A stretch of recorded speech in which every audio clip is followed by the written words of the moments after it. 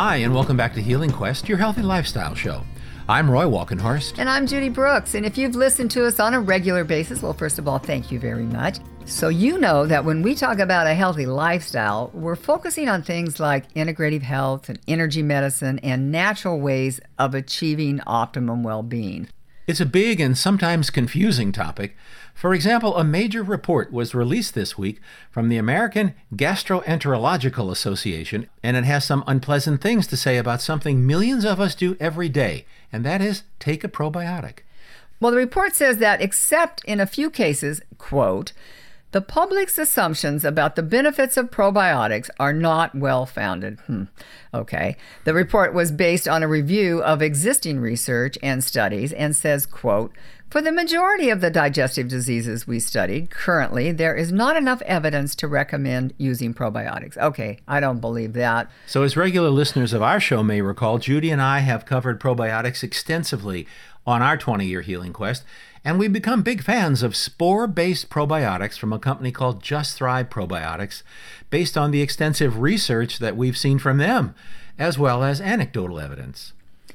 Roy and I have been taking their probiotics every day for years, and in full disclosure, the team at Just Thrive have also become big fans of Healing Quest. And as a matter of fact, they help us bring this show to you every week. So when this report hit, we gave Just Thrive's Chief Science Officer, Kiran Krishnan, a call to get his view on what's going on here. As a result, Kiran is joining us now via Zoom from his home base in Chicago. Hi, Kiran. Hi, Judy. Hey, Roy. Great to be with you. So this report comes from the American Gastroenterological Association. Did I get that right? Close. Yes. Yeah. It doesn't quite roll off the tongue, but you did it. Let's just call them AGA. What do we know about this group? You know, this is the organization that organizes American gastroenterologists. So it's your straight allopathic gastroenterologists. This is the organization that helps with creating practice standards and evaluating procedures and gives opinions on the standard of care in gastroenterology. Very similar to the American Medical Association, the American Heart Association, and so on. So basically, these are the people that would be telling you which drugs you should be taking. Yeah, and that's a very important thing to distinguish in this report, right? We are talking about people who are extremely well trained in gastroenterology, but more so in the surgical and pharmaceutical interventional side of gastroenterology. Gastroenterologists are not the research or clinical leaders in probiotics or the microbiome.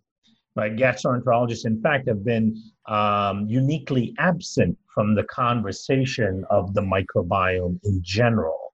Microbiome research work is being led by researchers in microbiology, in certain types of clinical practice, researchers in virology, in immunology. Those are the people that are really driving the understanding and the research around the microbiome, and then, of course, by extension, around probiotics. So gastroenterologists, it's a little bit outside of their scope. So it's important to understand what kind of lens they are looking at when they look at this kind of information. I'm just actually looking at a quote from the report which says, for the majority of the digestive diseases we studied, currently there is not enough evidence to recommend using probiotics. You know, we just spent the last few weeks some time with you looking at all the research you guys have funded and published. I mean, including like the leaky gut study. Do you think that just wasn't in their scope of review? Yeah, so a couple of things that are important to point out in their review. Number one, they only reviewed U.S.-based studies, right? There's tens of thousands of studies coming out of all of the parts of the world, but as far as I understand, they only reviewed U.S.-based studies, which is an important distinction. So that's a much smaller collection of the types of studies available to them. Now, number two, in large part, I do agree with them, right? You know, as we've talked about on the show many times, that the vast majority of probiotics that are marketed to people out there really have not had any sort of scientific validation.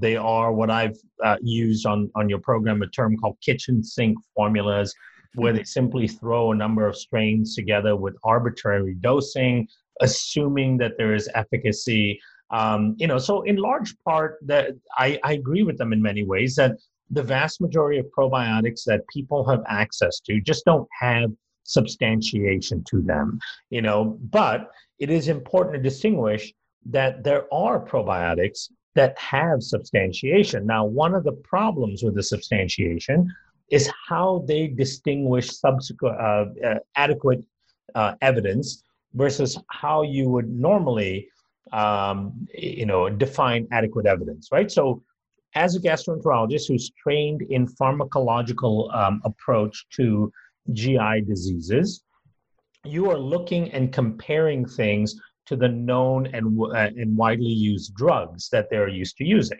And in particular, they focus on conditions like ulcerative colitis, Crohn's, IBS, right? So those are, and C. diff treatment.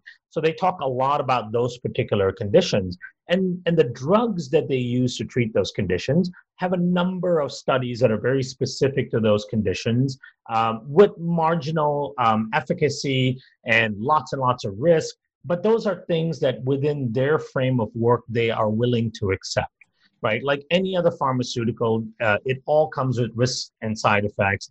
The medical community is willing to accept those risks and side effects for the marginal or certain level of benefit that they presume they'll get.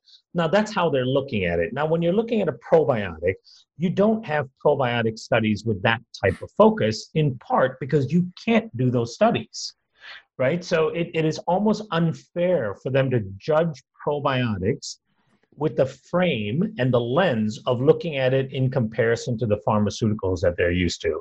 Because if I wanted to do a study on the management of ulcerative colitis in patients with my probiotic, right? And in order to do that study with the highest degree of scientific validation, I would have to do it where those patients are not taking their normal ulcerative colitis medications.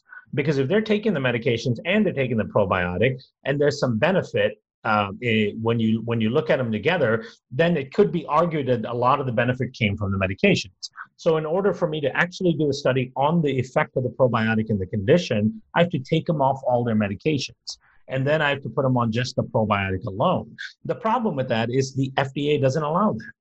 And no researcher would do that study because there's too much liability in taking people off of medications that are deemed to be part of the standard of care. It means you're putting patients at undue risk, and the FDA doesn't allow you to study supplements, which is what probiotics are, for disease treatment. They just don't allow you to do that, right? If I submitted a study like that and indexed it on clinicaltrials.gov, I would get in trouble, because the supplement is not a drug, and you're not allowed to actually study drug outcome or disease outcomes with your supplement, especially if you have to take the patients off of the standard of care. So their way of looking at this is completely unfair, because probiotic companies, the very few that invest in research, cannot do the studies that they would consider to be adequate evidence for using them in treatment of these conditions, right? And again, nobody in the probiotic space should be promoting the probiotic as a treatment for any of these conditions, right? Probiotics are nutrition. They do very important things that help and support proper function in the gut. And that's just not the lens in which these guys are looking at it, right? So it's very important to distinguish how a gastroenterologist who's trained in pharmacopoeia, who's trained in pharmaceutical interventions, and trained to look at pharmaceutical studies, how they look at things like probiotics. They will compare it and look at it within the lens of a pharmaceutical, and it's not a pharmaceutical. Let me just say this too. This is absolutely no surprise, because through the history of the supplement industry, anytime there is an ingredient or category of ingredients that is really gaining in popularity, that the markets are expanding because people are seeing lots of benefit from it, lots of people are talking about it, even lots of people in the medical field are promoting it, then you get one of these kind of review studies that come out and says, actually, there's no real effect. We've had dozens of these kind of studies coming out on vitamins, right, over the last couple of decades. You can dig them up and see, every 5-6 years, some study comes out and goes, actually, vitamin E does nothing. Actually, Right. vitamin C does nothing, and Right. so probiotics are the new hot thing. And so don't be surprised if you see these kind of studies every few years to kind of quell some of the growth within the probiotic industry. This helps the people that really do well with digestive issues, and that's some of the pharmaceutical areas. So what's really interesting to point out in the article is they do give in some areas, right? So in some areas they go, these specific conditions actually have enough evidence to say that probiotics could be useful. These conditions, we don't think there's enough evidence, right? So when you look at the two sets of conditions, it becomes really clear why in some cases they're willing to give and why in some cases they're not. For example, the kind of conditions that they say can be substantiated by the use of probiotics is to treat preterm babies who are born with low birth weight, to reduce the number of days they need full feed and they need shortened time in hospitals, right? That's a very specific condition. They're saying there's enough probiotic evidence that you can use probiotics for this. Well, what is the drug intervention for that? There isn't any, right? So if there's no drug intervention, then they're much more expanded on their thinking. The next thing they say, in the prevention of C. diff infection, right? There isn't a drug right now that's approved for the prevention of C. diff treatment. So where there's no drug, they have a lot more open-mindedness. In the management of post-surgical pouchitis, that's another one they go, the complications associated with ulcerative colitis, surgical intervention, there's this issue of pouchitis. There isn't a definitive drug for that management. They will try different things like antibiotics, steroids, and so on, but there isn't here's drug A that manages pouchitis. So in areas where they don't have pharmaceutical interventions that they're comfortable with, they're willing to be more expansive in looking at other therapies. But then in the very next paragraph, they're very clear that in things like ulcerative colitis, in Crohn's and IBS, there's not enough evidence. Although there's lots of studies on probiotics in those conditions, but they do have drug interventions that they're very comfortable with, right? So that's the perspective. It's really comes down to training, the lens that they view things, in practice, where they're comfortable with what the tools they have, and then in areas where they don't have really good tools, they become a little bit more open-minded and expansive. That's a great explanation. Do you have any idea who funded this study? I don't. If I were to guess, it'd be some sort of pharmaceutical consortium. That would be my guess. That's typically the studies on, like, vitamins don't really do anything. Yeah. Vitamin C doesn't do anything. Vitamin E doesn't do anything. Those typically, when you dig into them, you find that there's research consortiums that are typically funded by pharma companies. I don't know about it with this one. I haven't been able to look into it yet, but that would be my guess. Because this kind of study is not cheap to do, right? They didn't actually study anything. This is a review, right? So that's another important thing to note. This is a few people that are part of the AGA that kind of spent some time reviewing studies that they found. And again, from what I understand, they only looked at US-based studies. They didn't look at thousands of studies that are available from Europe and Asia and other parts of the world. So this is like a kind of a cursory, I would say, a cursory review. But it's still not cheap. And these kind of reviews have to be funded by somebody. So ultimately, because this doesn't really create any discovery, you can't get a grant for this kind of review very easily from like the NIH. So who has an interest in funding something like this? And that's kind of where you have to look at things. I wonder who that would be. Right. Yeah.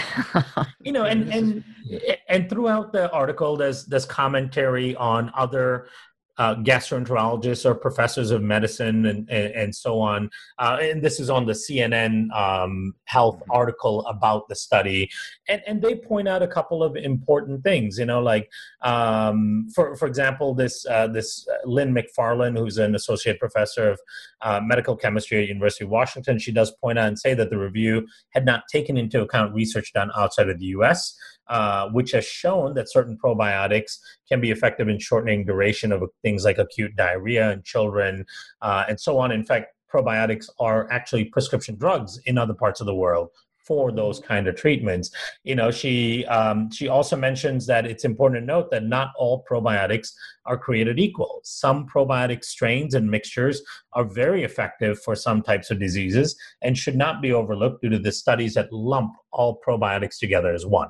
That's, again, one of the big issues I have with these kind of things, because when you look at the headlines from this study in the media, the headlines are super general, like probiotics have no value or probiotics don't seem to work, right? And they just lump all probiotics together into one category, and that just doesn't make any sense. It just has there's no rationale for being able to do that. I think I can't remember what the CNN article on this was titled, but it was titled something like probiotics have, little efficacy or little function or something like that. Right. Despite the hype. Despite the hype. Yes. Despite the hype. Yep.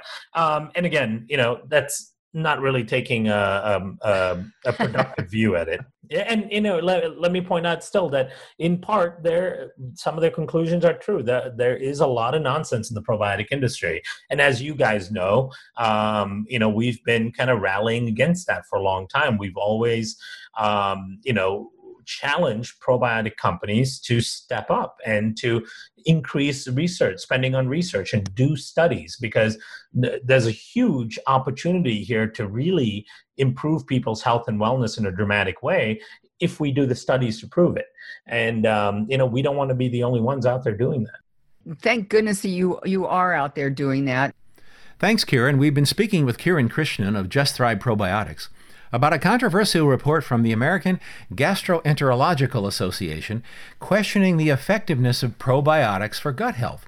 You can learn more about Just Thrive's extensive research into the effectiveness of their spore-based probiotics at justthrivehealth.com. That's justthrivehealth.com.